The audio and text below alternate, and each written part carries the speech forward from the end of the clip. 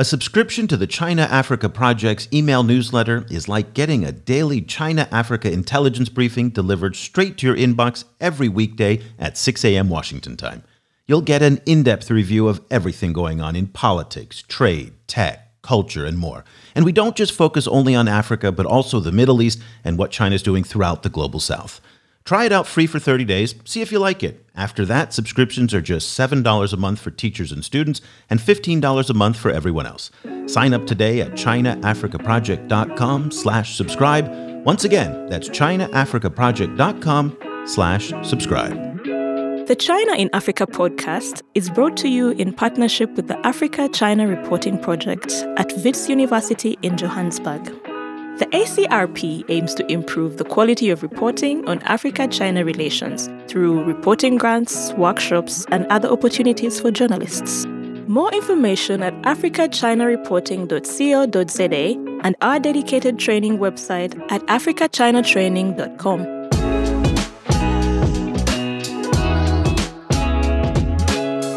Hello and welcome to another edition of the China in Africa podcast, a proud member of the Sinica Network from SupChina. I'm Eric Olander, and as always, I'm joined by Cobus van Staden, the senior China-Africa researcher at the South African Institute of International Affairs in Johannesburg, South Africa. A very good afternoon to you, Cobus. Good afternoon. Cobus, this is the time of year in New York that everybody hates if you live in Manhattan because all the streets are shut down. You can't go anywhere because leaders from all over the world have descended on the Big Apple as part of the annual gathering at the United Nations known as the United Nations General Assembly, UNGA as they call it. And it was a big week this week because we had really interesting speeches that came from both the Chinese President Xi Jinping and Joe Biden on the same day earlier this week. We're going to start with Xi Jinping. He made a little bit of news. His speech, for the most part, was rather pro forma. We've heard most of the talking points before, but there was one interesting aspect of it, and we mentioned it earlier in the week in our newsletter, about his decision to curtail or cut back the use of coal. And this is something we've been expecting, but let's listen to what President Xi had to say.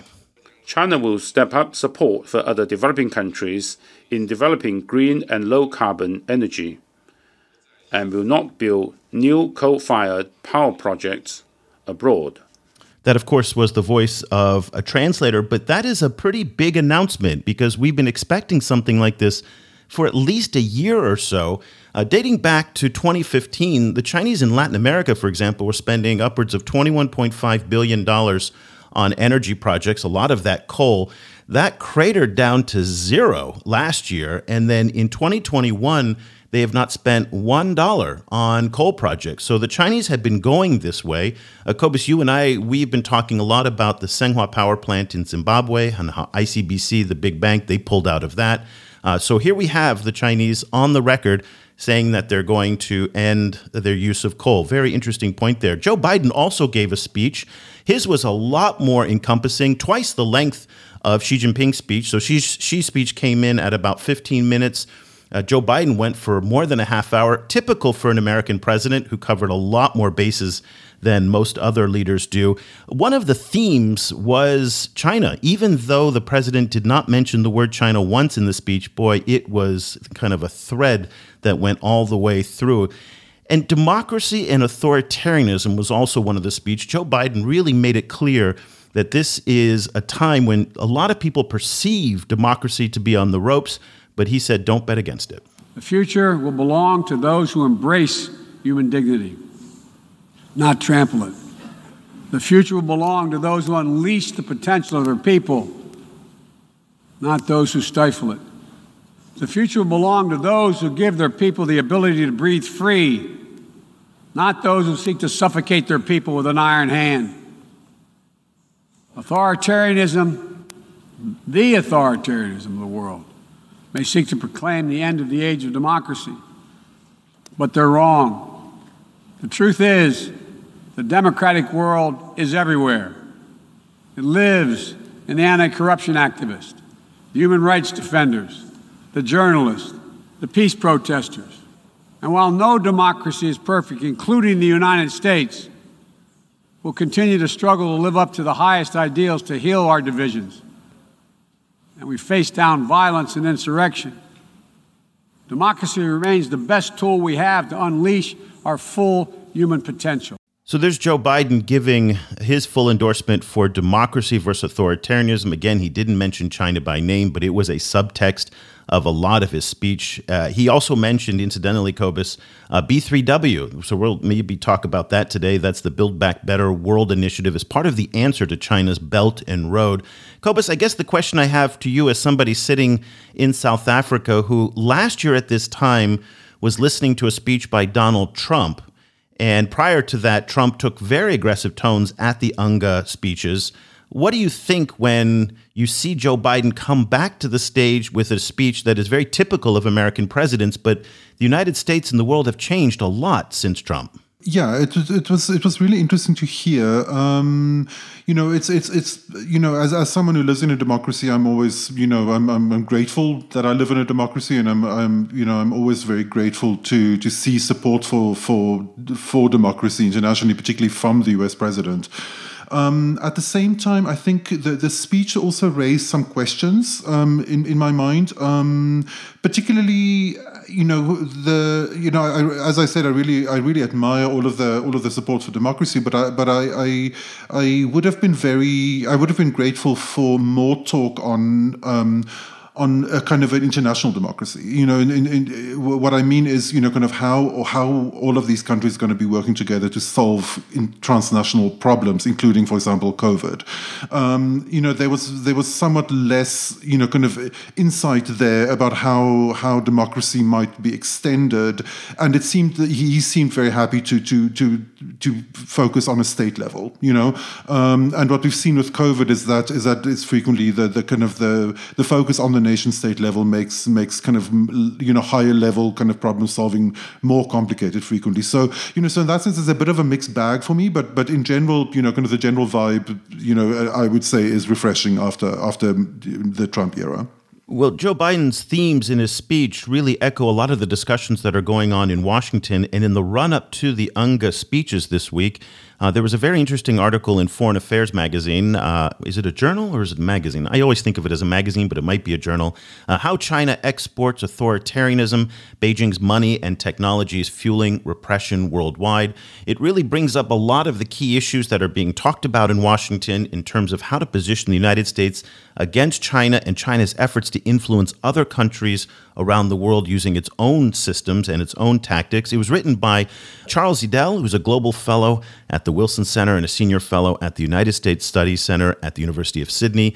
He previously served on the U.S. Secretary of State's policy planning staff and is also the co-author of The Lessons of Tragedy, Statecraft, and World Order. Charles, good morning to you. Good morning. Thanks so much for having us on today. And you were also joined by David Shulman, an old friend of the show, director of the China Global Hub at the Atlantic Council. He was a deputy national intelligence officer for East Asia on the National Intelligence Council from 2016 to 2018. And up until recently, a director at the International Republican Institute. David, a very good morning to you in Washington. Good morning to you. Great to be here. Thanks for having us. Well, thank you both for getting up early and joining us on the show. This is a timely topic. We've been talking about a lot of the themes that you raised in your article over the past couple of years, but never put it together. Charles, let's start with you. You contend in the article that China is weakening the democracy political model and exporting its authoritarianism. Lay out your argument for us as you did in the piece.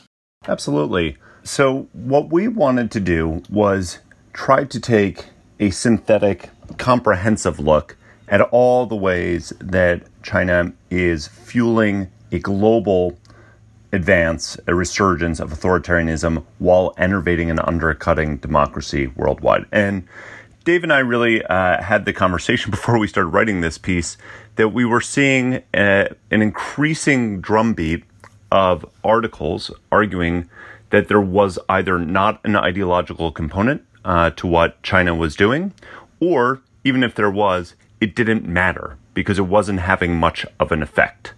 And combined with that, you hear, I'm a historian by training, I'll admit that freely and proudly, you often hear that the argument that the CCP, China today, the PRC, is absolutely nothing like the Soviet Union.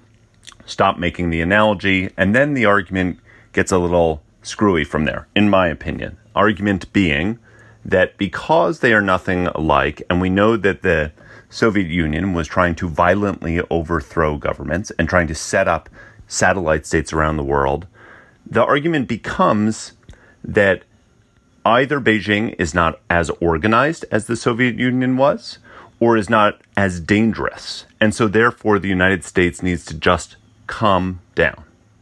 And we thought that it might be useful to, instead of just analogizing without going through it, take a look at what Beijing is doing around the world. And so really the article that we wrote was an attempt to look at how they are advancing the authoritarian model while undercutting democracy and liberal values in several different arenas, in the developed world, in the developing world, and in multilateral institutions.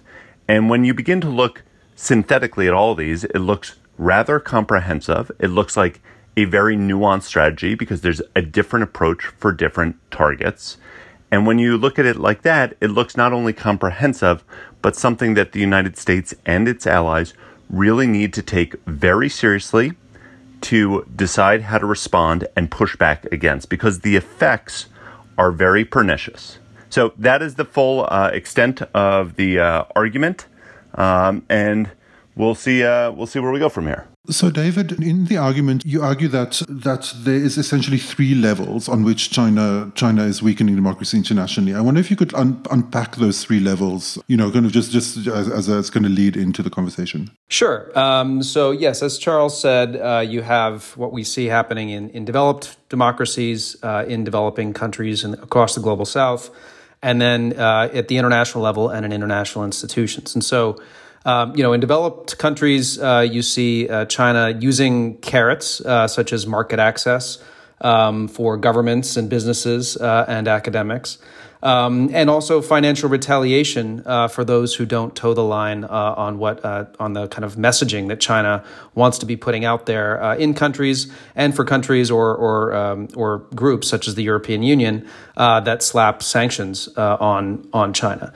So that's a big part of what's happening in developed countries. But you also have a real effort now we're seeing to expand what China does domestically in terms of silencing discourse and controlling ideas and these sorts of things outside its borders. And we're seeing that very clearly now in developed countries, whether you look at the prime example being Australia, where China has tried to punish Australia for Australians and Australia itself for speaking out on China's activities.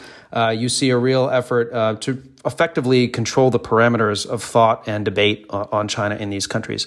And then at the same time, and this extends to the developing world too, you have an effort to coerce the Chinese diaspora groups in countries like Australia, but also across much of the developing world, to ensure that these groups, which are legitimately citizens of other countries, these are oftentimes ethnic Chinese people who've lived in these countries for generations, to try to interpose the Chinese Communist Party between these diaspora groups and their governments to try to coerce or to try to pressure or to try to cajole them into advocating for China's interests and the Chinese Communist Party's China's strategic interests generally. In the developing world, what we see is something that's a little bit different, but there's a lot of similarities. Number one, you see at the kind of overarching level, China advocating for its model of development and adding for its path to becoming what is now the world's second largest economy, which for understandable reasons can be attractive to a lot of the developing countries in which China is engaging more frequently. And at the same time, both at the kind of public level, but especially in engagements, you see China and Chinese officials talking about the problems that democracies are having and the supposed decline of democracies and inability to handle challenges such as COVID. So you see this type of model and kind of inspiration for countries across the developing world. But at the same time, you have what I think is even more pernicious, which is these engagements that China's having in these countries around the world that are not, as we say in the piece, necessarily intended to undermine a democracy in a country or to transpose China's entire model on a country, Soviet style perhaps. But the practical effects of what China does in these countries ends up undermining democracy and bolstering illiberal actors. And so we can go through that a little bit more in depth if you like, but it covers issues such as the opaque deals that are benefiting Chinese entities, but have the effect of bolstering a small coterie of elites who are, if not beholden to China, certainly over time start to put China's interests and their own personal interests that can come from those engagements with China over those of their own citizens, offering trainings and inspiration on control of civil society, China-style cybersecurity laws, these types of things, and also co-opting the media and the civil society and academic space and helping liberal actors to do that. So effectively a package of things that altogether have this pernicious effect on democracies. And then just briefly, the last kind of category would be at the international level of what's happening in global governance institutions. Very clearly, China, by dint of the fact that it now has leadership in several independent UN agencies, such as the International Telecommunications Union, through its role on the Human Rights Council, its role on the UN Economic and Social Council, the list could go on. China is pushing its narrative or its kind of approach to human rights, a much more particularist approach that uses the kind of mantle of sovereignty to push back on any criticism, not just of China, but to shape the way we think about civil and political rights in these countries, in countries around the world. And at the same time, trying to push China's narrative about things like the Belt and Road Initiative and to shape the norms and standards for emerging technologies that are gonna really shape the future. So I'll stop there, but that's kind of, in a nutshell, those three levels. Yeah, so that's a very good overview of what they're trying to do. And Charles, David just kind of went through the details of how China is trying to reshape the international order to more suit its interests. And I guess when I was reading the article, when I'm listening to you, I'm thinking to myself, well, the past 400 to 500 years of economic history tells us that the largest economy in the world gets to set the rules for everybody else. That's the way it was with the British when they ruled the empire. That was the way the United States got to do it. And now we're seeing China trying to reorient the international order to more align with its interests. Now, again, I'm not going to defend the Chinese here, but I'm just trying to better understand where you're coming from, because it kind of makes sense that the largest economy in the world does get to have the influence over the organizations. And after all, the United States, well, that's how we came up into the system. We overthrew an existing order, reshaped the order because we were the largest and most powerful country. So in some ways, are you not arguing against economic history and just the reality of the way power works? So a couple of thoughts on that. So first of all, I think there's a fun and long conversation to have about whether or not the United States overthrew the order or, in fact, inherited that and changed the order. But that's a separate conversation. Well, there was a colonial order, that there was an imperial order ruled by European imperial countries, and that for the most part, the United States came up with a very different approach to governance than the British and the European powers. That's correct. That's correct. I think we would disagree maybe on whether or not overthrowing it, although we can clearly go back right to FDR pushing very hard on the British, pushing against Churchill to make sure that it was an anti-imperial system. But again, a separate conversation. Fair enough. So I think the larger point that we would make here is not an argument against economic history, but an argument for what has led to stability, in some ways unprecedented stability over the past 70 years. And the United Nations, we were talking about UNGA at the beginning of this, predicated on respecting not only the sovereignty of multiple countries, but a liberal order.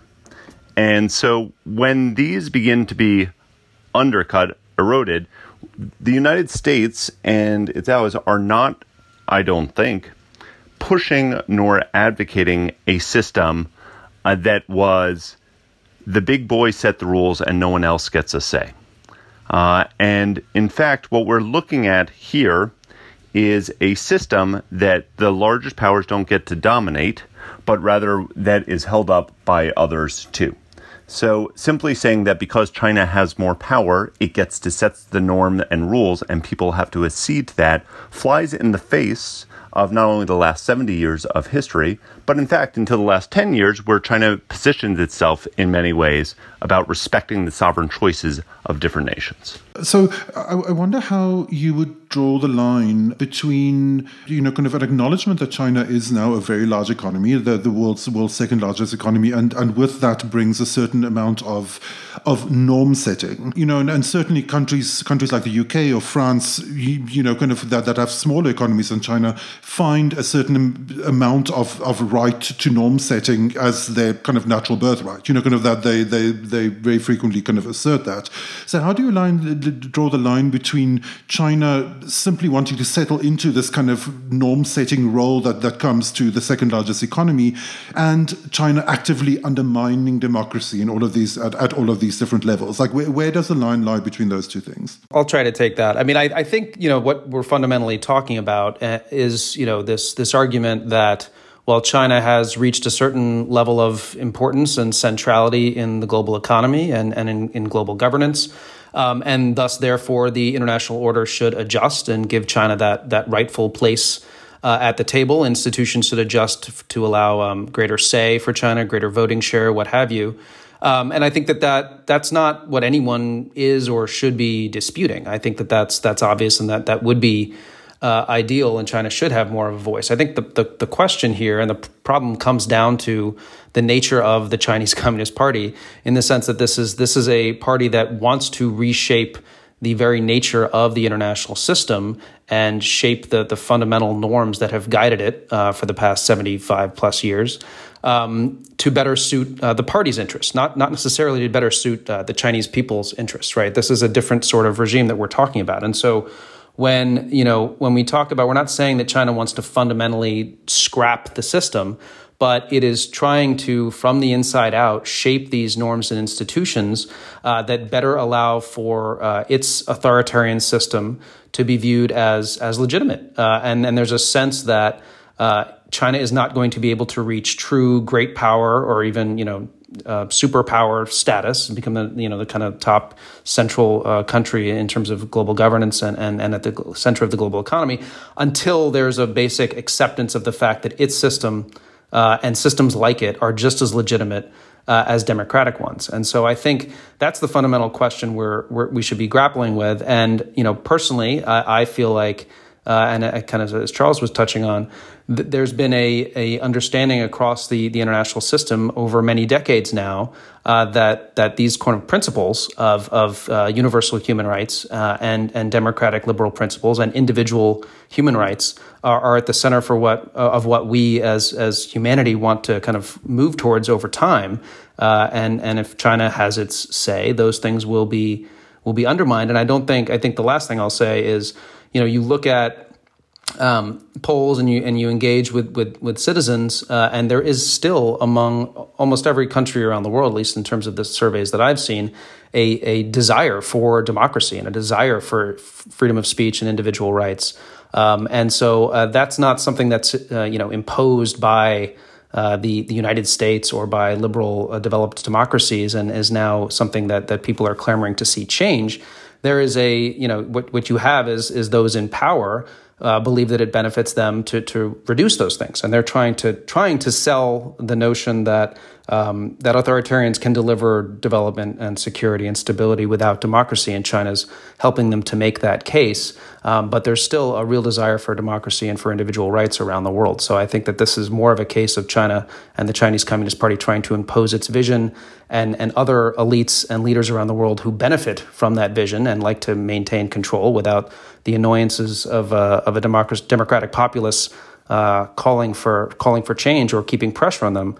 Those are the ones who want these changes to the international order, not the citizens who inhabit it. I guess, Charles, let me pick up that point there. Is it really that binary that it's either democracy or authoritarianism? Because what we see in many African countries, and also certainly in Latin America as well, is that countries are looking at these governance models almost like a buffet, where they do, as David pointed out, many people do like the ability to have freedom of speech, association, religion, and whatnot, but at the same time, they also like some of the stability that authoritarianism does bring. They don't like sometimes the chaos that democracy brings. Also, bear in mind that in many parts of the Middle East, Egypt had an election that then turned into an authoritarian dictatorship. Same Hamas. We pushed Hamas into elections very quickly. Look what happened. And so people will see over and over again that democracy has not lived up to the hype and the potential, and that the authoritarians in places like China, for example, are at least delivering economic growth, stability, even if it comes at the expense of civil and political rights. That may be a trade-off that people in some countries are willing to make. Talk to us about the balance between democracy and authoritarianism as you see it in this discussion with the Chinese, and is it really as binary as a lot of people in Washington make it out to be? So obviously, democratic governance encompasses a range of different practices. The same is true for authoritarianism. The larger argument here is that large practices of democratic governance, if we're talking about a free and flourishing civil society, if we're talking about a free press, if we're talking about opposition government, contending visions within a society for how their country could be ruled. These are important, and those are core elements to democracy writ large. Even if you can have variation on how they're played out, in the United States, the Australia, the some democracies in Africa, the Middle East, etc.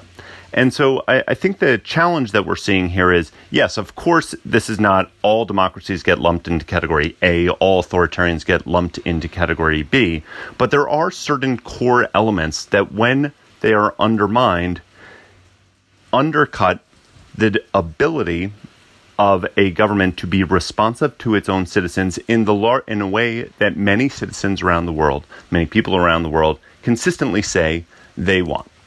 Dave was alluding to several of those polls before. So what we're looking at here is really the fact that these core elements of civil society, a free press, free speech, the ability to speak out and not be critiqued, freedom of religion, seem to be getting undercut by local actors that are often fueled and empowered by tools and techniques that are coming out of Beijing. Can you talk a little bit more about that specific point? Like which specific kind of tools and elements are you thinking of? Like in the article you mentioned, for example, surveillance technology.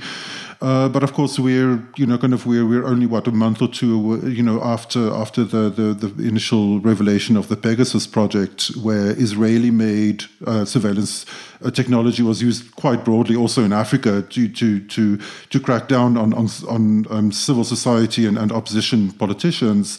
And we've seen similar reporting of Western technology being used side by side with Chinese technology in this kind of repression, going back to the early 2010s. So in which sense is the kind of these kind of tools that are being exported from China unique to what is also coming out of many Western countries and being used in very similar ways? Yeah, Cobus, I think that's a very good point, and it's one that is frequently made while the United States and Israel and others export this surveillance technology, and I think it's something that certainly needs to be looked at much more closely in terms of what democracies are doing to supply these tools around the world. I think when you look at what China's doing and where their technology is going and how it combines with the other elements of these things that are undermining democracy that we point out in the piece, that's where you start to, that's where it's understood as part of a whole of what's undermining democracy in a lot of these countries. In a place where, pick a country, you could say Serbia, you have China supporting an increasingly illiberal government under President Alexander Vučić. You have China supplying, providing these engaging in deals that help Vučić to stay in power, to point to his success and to help him politically. Think investments in Serbia and elsewhere that are actually timed sometimes and also regionally directed in order to achieve maximum political effect and help a political ally. You have that kind of thing going on at the same time as you have China then providing a country like Serbia with a Safe Cities project through Huawei that's going to have 1,000 cameras around a country, or it's actually just in Belgrade, in a situation where Vučić was already cracking down on the media significantly, and you had protests, major protests over the last year or so. This is going to facilitate his ability to control civil society and to suppress the media better. So that's just one example. But you have that kind of thing happening in many countries around the world now. And so it's important to point out, as you do, that China's not the only one exporting this surveillance technology, but understood in the totality of what China's doing and how it's engaging with countries that are, from my perspective, heading in the wrong direction in terms of governance and rights.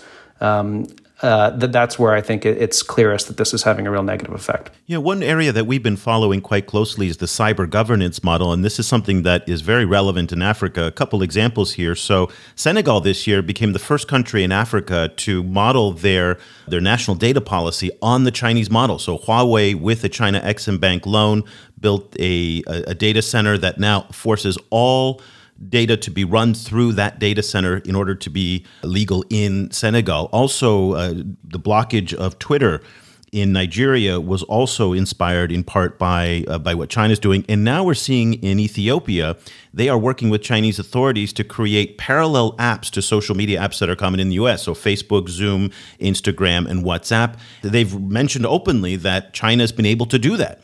And so the cyber governance model is very interesting. The way that a lot of these African countries and developing countries are coming about this, and you point to this in the article, is through trainings. And to that, if anybody's interested, I highly recommend the book by Professor Lina Ben Abdallah at Wake Forest University, Shaping the Future of Power. She talks about the training programs in the military, journalism, academic, and party-to-party ties. Just to give you a flavor of what the party-to-party ties looks like in the trainings, let me just play a soundbite here. And Charles, I'd like to get your take on this. This is from a 2018 report from CGTN Africa from Kenya about how Kenya's ruling Jubilee Party is working with the Chinese Communist Party on party-state governance issues. And what you're going to hear in here is how they are also being inspired by the ANC in South Africa. And that is another area where China's been very influential. And the ANC, like the Jubilee, really like the idea of the party being above the government, much as it is in China. Let's take a listen to this CGTN report from 2018. To Kenya now, where a Chinese delegation from the International Department of the Central Committee of the Chinese Communist Party were the guests of honor at a training course for Kenya's ruling Jubilee Party. The Chinese delegation briefed Jubilee Party members on how their structures in the Chinese Communist Party functions and what role they play in decision-making on party matters and public policy. Kenya's governing party has been studying several political party models in various countries, including the African National Congress of South Africa.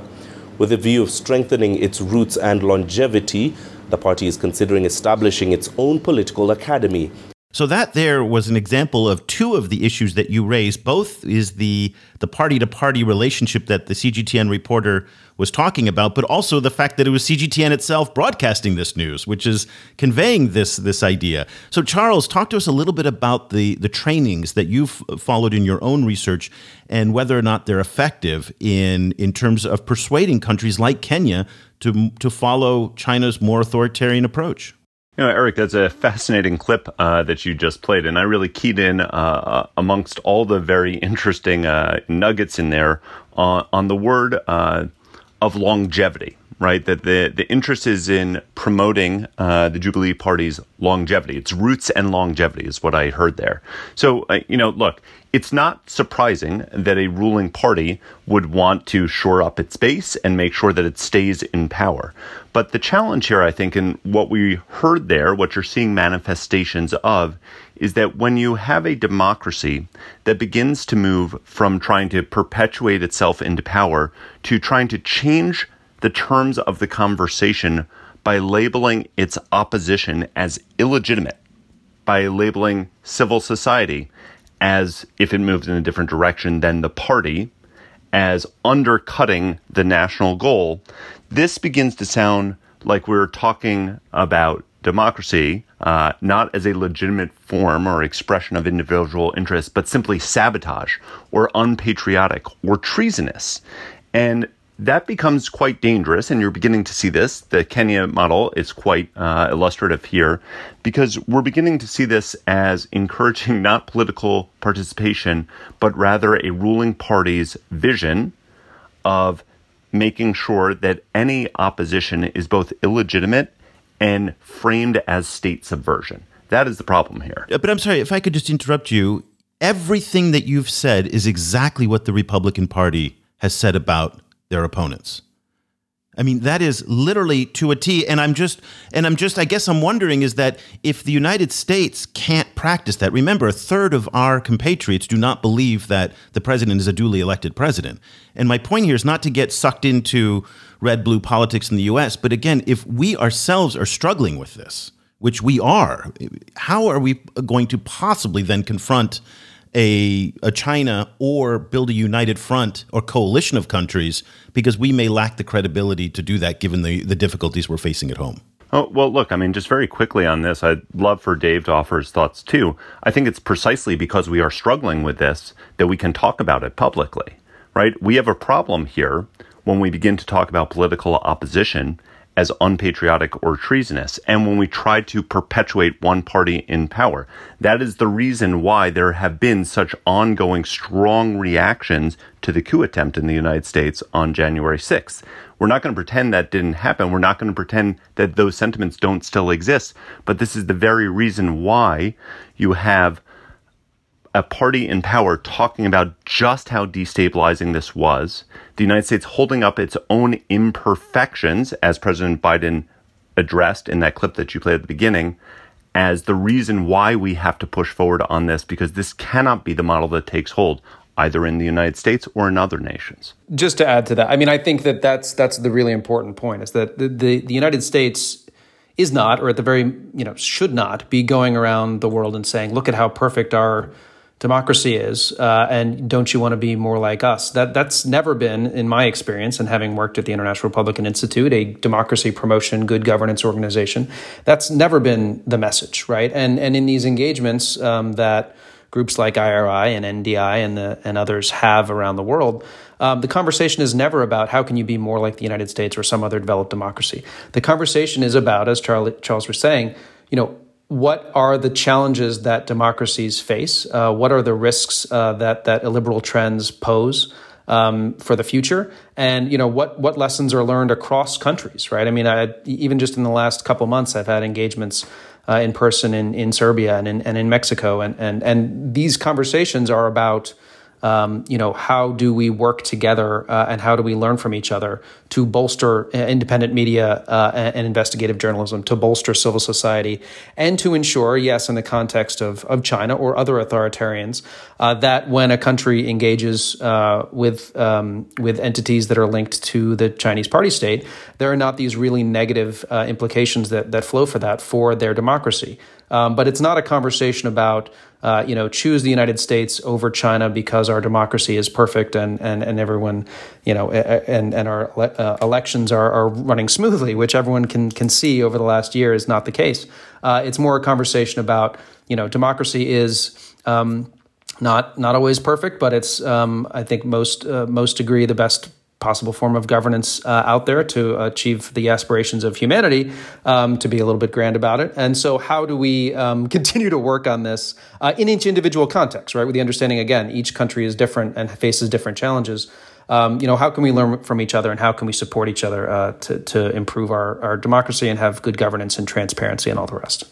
Charles, in the section of the article where you discuss China's influence on developing countries, you say that in many countries China has kind of captured a small elite and is essentially simply working with them to entrench their position.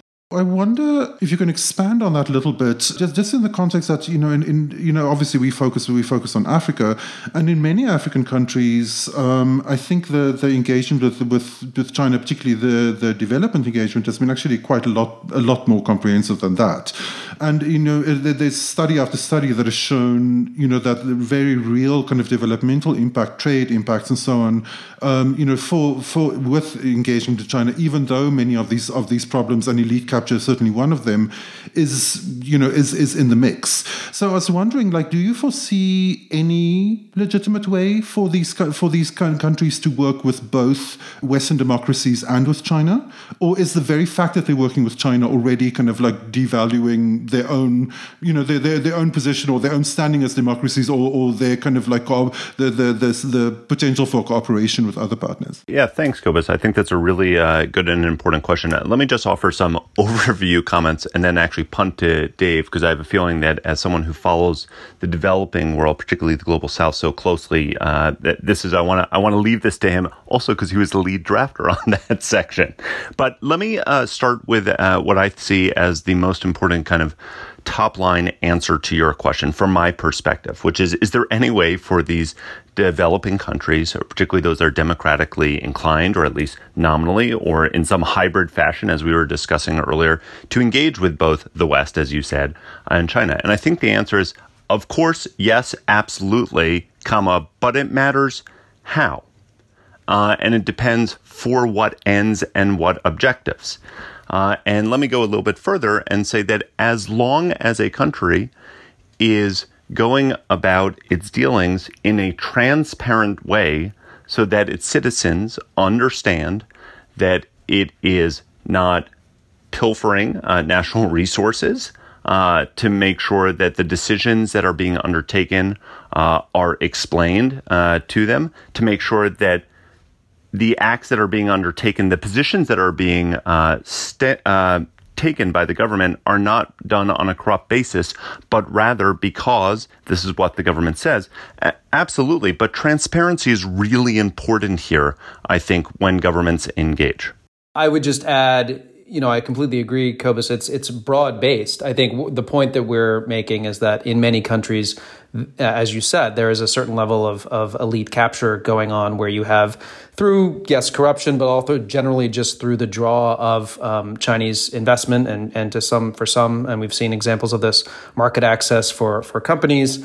There becomes an inherent tie between a lot of elites and leaders in countries to China and a either spoken or unspoken commitment to put China's interests ahead of their interests of their own citizens. And so that's what we talk about when we're talking about elite capture and this coterie of elites. But I think, as Charles was getting at, this is also much broader, as we've discussed. I mean, you need to look at the impact that China's engagement and investment is having across a country. Yes, I certainly would acknowledge in some ways, in many countries, having some positive effects in terms of building infrastructure that's needed, but also having an effect in undermining manufacturing bases in some places, and at the same time.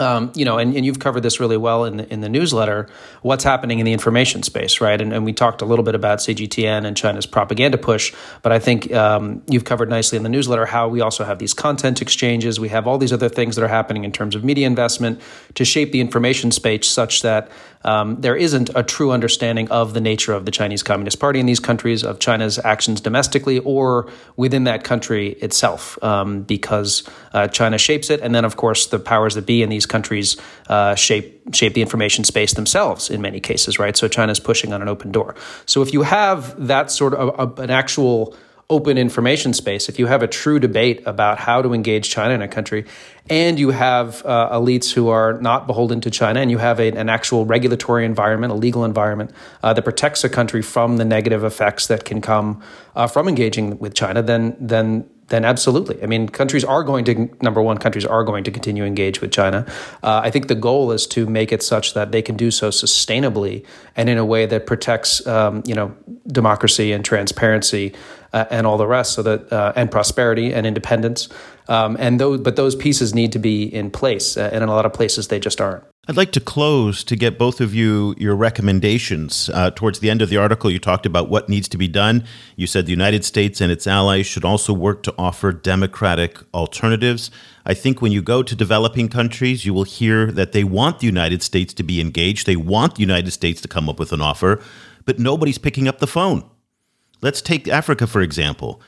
Anthony Blinken has not been to Africa once. Yang Jiechi has been once, and Wang Yi has been twice to the continent this year. They're just not showing up. One of the things we do and we track in the newsletter every day is every call that Xi Jinping makes.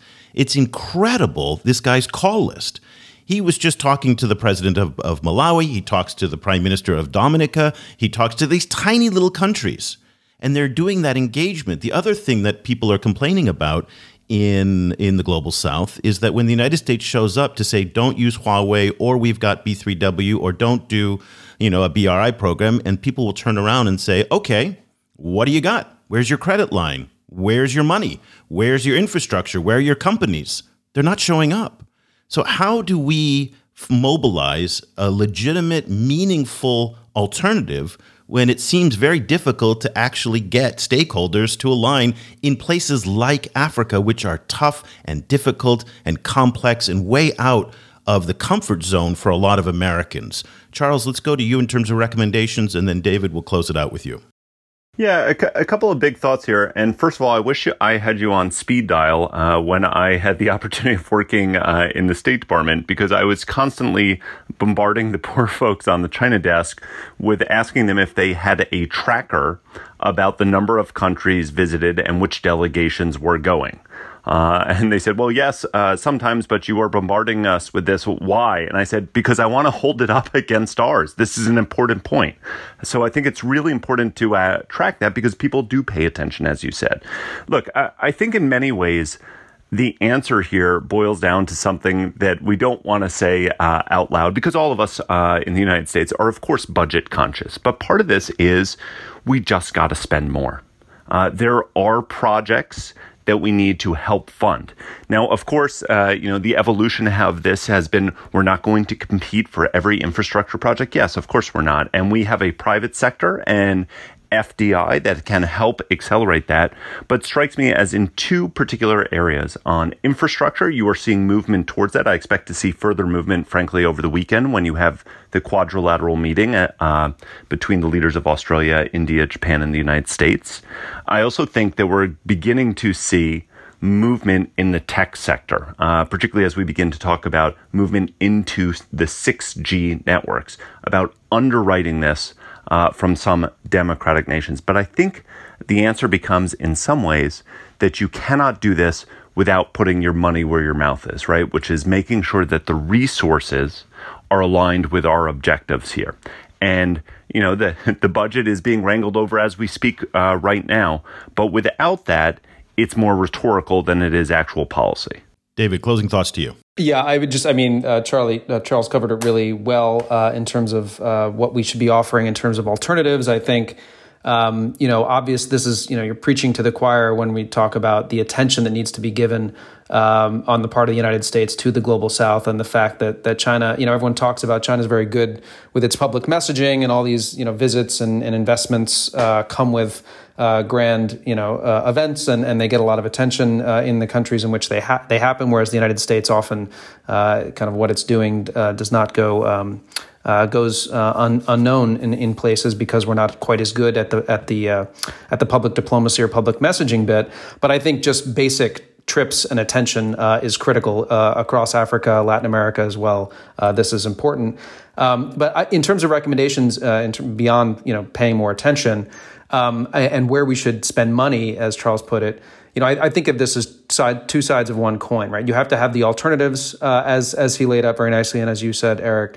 You also need to be spending money on actually bolstering the resilience of the democracies across the global South to the negatives that can come from engaging with China. And I say this as someone who used to work at the International Republican Institute, so I may be a bit biased, but the work to bolster good governance, to bolster transparency, to support democratic activists, to support independent journalism, to support civil society, and to support just democratic processes like elections, right, which have kicked out many of the kind of Chinese clients that they've cultivated in countries just through elections working in some cases, which is a good news story, right? So these kinds of things are not, they used to be thought of as nice to haves in terms of U.S. foreign aid, but it's really central to dealing with the rise of authoritarianism that has been supported and pushed by China and other authoritarian states. So that, in addition to offering the alternatives to these countries and not just saying China's bad, don't deal with them, I think those two elements are really essential to having a big impact in this space. The article is How China Exports Authoritarianism, Beijing's Money and Technology is Fueling Repression Worldwide, written by Charles Edel, a global fellow at the Wilson Center and a senior fellow at the United States Studies Center at the University of Sydney. Also, David Schulman, new director at the China Global Hub at the Atlantic Council. Charles, David, thank you so much for taking the time to join us to talk about your article in Foreign Affairs. We really appreciate it. Both of you are on Twitter. Charles, can you tell us where people can find you so they can see what you're reading and writing? Sure. If they must go into the Twitterverse, I believe it's just my name, at Charles Edel, Edel. Wonderful. And David, how about you? Yeah, same. Mine's Dave, Dave, Schulman, Shullman, at Twitter. And as always, I will put links to both of their Twitter handles in the show notes and a link to the article as well. Charles, David, thank you again. Thanks, both of you. Thanks very much. It's been fun. Cobus, it was a real thrill to have the chance to speak with David and Charles. I've admired their work for quite some time. I did enjoy the article. I don't agree with everything they wrote, but I guess my biggest question that I have, and it's one point that I've never really been able to get a good answer out of proponents of the argument, is the American offer or the democracy offer that's on the table. It's the issue we talked about towards the end of our discussion. And this is the problem that I'm facing with this, because at the end of the day, the breadth of what the Chinese are doing is so much wider than the discourse in Washington affords. So in Washington, they'll talk about Huawei or they'll talk about infrastructure. They'll talk about one or two aspects of it.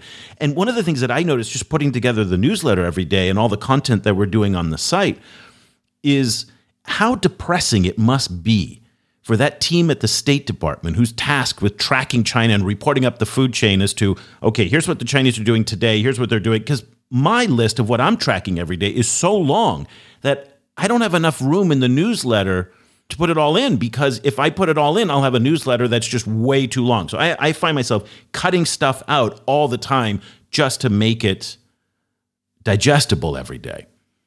And that's part of this, is that I don't get the sense that the discourse in Washington truly understands the appeal in many respects of what the Chinese are doing in tech, in economic engagement, in trade, in all these different areas. And again, part of it is because the US and Europeans and the Japanese, in many respects, are just not showing up with the same arsenal. So whatever it is, there's a lot more appeal to the Chinese offer than I think the US offer or the European offer, just by virtue of the fact that the Chinese are showing up. That's true. I completely agree with you.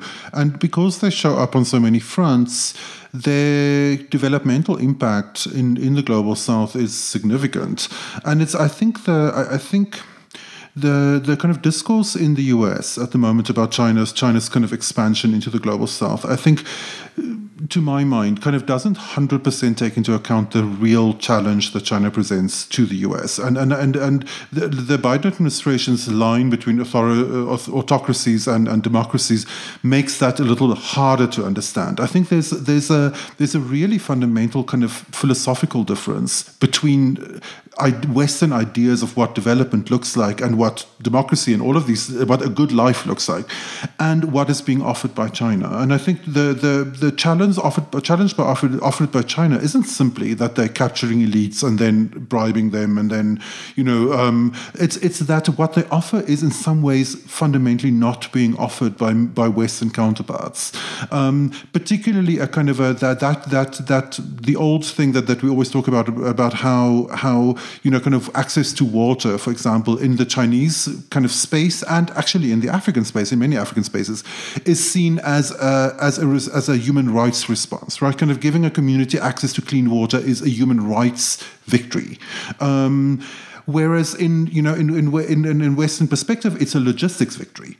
And it comes from a background where those logistics have been achieved within wealthy countries so long ago that it doesn't that expanding it doesn't really count more as a new human rights victory. Whereas in African countries, it is a significant human rights victory, and that is an overlap between them and the Chinese experience. That means that those societies and those governments are just on the same page in a way that they're not on the same page with rich Western democracies. So it's not necessarily that those countries are just all captured by China and all authoritarian. They just see the experience of development differently than many kind of Western commentators have the kind of bandwidth to appreciate, because it's so far away from Western daily experience. Well, that being said, and I think this is an important point to bring up, is that even though everything that you've laid out, I don't disagree with, and this is the problem with you and I, we agree on too much and it makes it boring for people, but okay, that's just the way it is. We need to find points that we disagree with more on one another.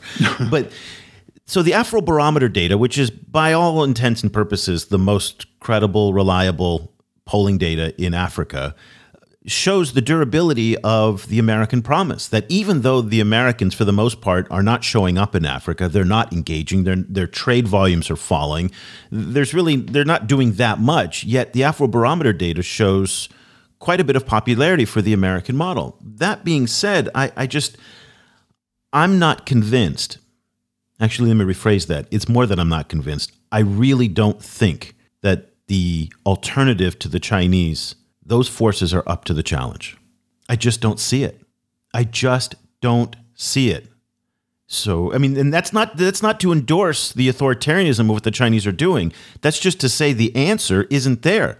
And if I hear one more time, a Joe Biden or the EU Commission president talk about crappy Chinese infrastructure in Africa and how their values-led infrastructure initiative is going to be the alternative led by the private sector without any details, any launch program, any money assigned to it, any teams that are put there. Here's the point person, nothing but broad platitudes. They're not up for the challenge. They're not serious about this unless, as David said, you got to put cash behind it. Cash is what gets these things moving because there's people, there's names, there's programs, there's deliverables, and get going. And I just don't see any of that beyond rhetoric right now. I think there might even be more fundamental problems than that, because what we've seen, for example, through the experience of the COVID pandemic, right, is that COVID ended up strengthening nation states, right? Kind of they before COVID, like there was this kind of idea that nation states are diminishing in influence and that transnational entities are going to be really important, right? COVID cancelled that, right? Kind of like everything went back to central governments. And what we saw from central governments in the rich global north, which is the homeland of these kind of rich democracies, is that they kind of like turned inward, they strengthened their borders, they hardened all of their kind of domestic kind of engagement, and at the price of international engagement, and that isn't just an issue of COVID. It's in you see it, for example, showing up in climate issues as well. So, for example, like if you look at the record of someone like Joe Manchin, the Democratic senator in West Virginia. He is keenly listening to local concerns, right? Kind of, he's really in tune with kind of local electorate, and that local electorate wants coal, right? Kind of, so they're pushing for coal. West Virginia is a coal state, and he's responding to that, but. So that happened through a completely legitimate, like, democratic process, like, celebrated the world over.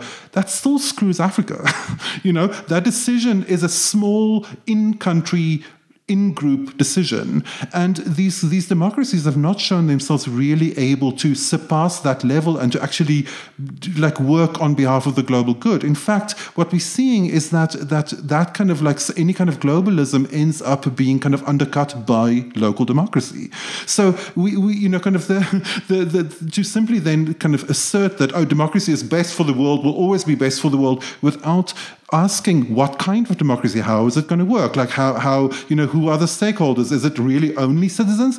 Those kind of questions end up being kind of erased in this kind of very hard line, democracy autocracy line, and we're not seeing any real kind of problem solving. I want these democracies to prove me wrong. I want them to step up, lead the world, like take us into a new era, like global goods for all, kind of solve climate crisis, etc., but they're not doing it. They're not doing it. And again, I fully respect David's point of view on this, and I have a lot of respect for him, but I'm going to respectfully disagree with one point, because I think, again, he comes back to the idea that democracy is, again, he's not putting the United States up as the end-all be-all, but then again, we in the United States, we say, may God bless America. We think we're, the house on the hill. I mean, it's very much a part of who we are as a people, that we are the greatest country in the world. So while maybe the foreign policy analysts in certain parts of Washington are more nuanced about it, the culture as a whole really does believe that we are truly the greatest country in the world. So that arrogance is definitely a part of it. I will admit, I have been outside of the United States now going on 13, 14 years, mostly in developing countries in Congo, China, Vietnam. So my perspective's a little different here. And so this binary approach, democracy, autocracy, again, he wasn't necessarily saying that that's the only option. But I think if you'll find that if you ask people in many global South countries what they want, and I did this over lunch one day with my former Vietnamese staff, and I had about 20 young people. And I've said this story before on the show, so we're like old married couples where we're repeating stories over and over again. But so if you've heard this before, forgive me, but for a lot of people who haven't heard it, I think it's really interesting. I asked my staff at lunch, I said, and this is in Vietnam, a communist authoritarian country. I said, do you want to be like America? If you could have any government that you'd want, what would you like? Would you like to be like France? Like the United States? I kind of assumed, and this is maybe my own bias and arrogance, that they said they wanted to be like the US because they wanted to study in America, but they don't necessarily want to live in America. So anyway, so they came back to me and they said, all of them, all 20 at lunch, said, nope, that kind of democracy was not for them. Do you remember what country it was that they said that they wanted to be like when I told you the story the last time? No, actually, I don't. Okay, take a guess. There was universally, take a guess. What do you think these are 25, 26-year-old young professional, educated, upwardly mobile young people. What country do you think that they said that they wanted to have their country, Vietnam, emulate? Maybe Sweden. Nope. Yeah? Who was it? They said Singapore. And that makes a lot of sense. Here's the reason why.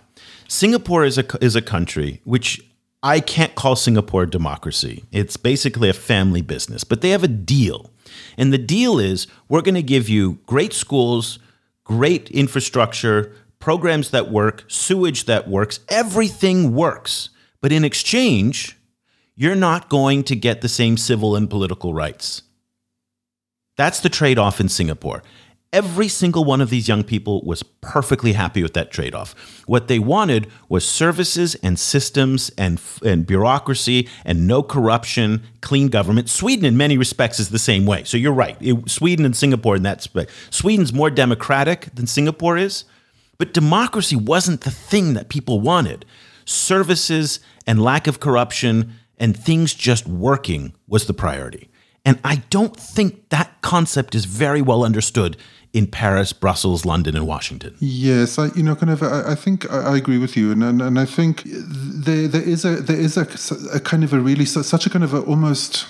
I don't want to use the word fundamentalist because that's such a negative word, but like such a kind of like really like a belief to the core in democracy as almost again, I sound derogatory or I sound dismissive, but like almost as a magic potion, right? Kind of like almost as a cure-all for, kind of like as long as there's democracy, then, but what I think what many people who have experience of living in the global south will say, like, yeah, there's a lot of these countries have regular elections, but everything else, all of the access to public goods in that country has to do with access to power, right? And the kind of the experience of that kind of lack of access to power doesn't necessarily so cleanly translate into, well, we just vote these people out, right? And so the kind of regular ritual of elections can happen in a place where otherwise people are structurally excluded from power, like have no access to resources, and that I think is also true for the US and other like big democracies. Kind of it's like a lot of people in those countries also find themselves structurally excluded from kind of from power due to poverty, due to race, due to immigration status, due to sexuality or gender identity. There's lots of reasons. So that kind of I feel that there's a kind of a disconnect in this conversation that kind of makes me anxious. Kind of because I feel that there's something about the experience of being in the global south that's really missed by a lot of commentators in the global north. Yeah. Well, we're going to have a counter view on this, a different perspective. We've just booked a time with Professor Tang Xiaoyang from Tsinghua University, who's one of the leading China-Africa scholars in Beijing at Tsinghua. And again, it's one of the things we try and do on the show is to bring the widest array of opinions. So we had Wu Peng, the Director General from the Foreign Ministry, on. We've got folks like David Schulman and Charles Edel on as well. And again, that's a spectrum that is very, very wide in order to bring you the complexity of this story. And again, one of the things you keep hearing from Cobus and myself is the fact that it can't be binary. So if you feel that China's engagement in a place like Africa is all good or all bad, you are missing big parts of the story. Because in our view, it's a complicated, jumbled mess of both. And so let's just leave the conversation there. This is one of those topics, we could have a couple bottles of wine and a dinner party, and we'd go right through the night talking about it. This is one of those fun conversations. But this is what we talk about every single day on the website, in the newsletter. We've got thousands of articles archived on it. Again, also, if you subscribe to the China Africa Project, you get access to our transcripts of our podcasts. We're going to be launching very soon a new Patreon community as well. We're going to do some cool, fun things there about building community. So we've got some really neat things that are in the pipeline. We'd love for you to be a part of our community. Just head over to ChinaAfricaProject.com/subscribe. Subscriptions start at $75 a year for students and teachers and $149 a year for everybody else. You can try it out free for 30 days. See if you like it. If you don't like it, cancel anytime. Let us know. Of course, you can reach out to Cobus and myself directly. I'm at eric@ChinaAfricaProject.com, and Cobus is at Cobus@ChinaAfricaProject.com. So that'll do it for this edition of the show. Cobus and I will be back again next week with another episode. Until then, I'm Eric Olander for Cobus van Staden in Johannesburg. Thank you so much for listening. The discussion continues online. Head over to facebook.com/China Africa Project to share your thoughts on today's show. Or follow the guys on Twitter. Eric's at Eolanda, and you can find Cobus at Stadenesque. For more information about the China Africa Project and to sign up for our free weekly email news brief, go to ChinaAfricaProject.com.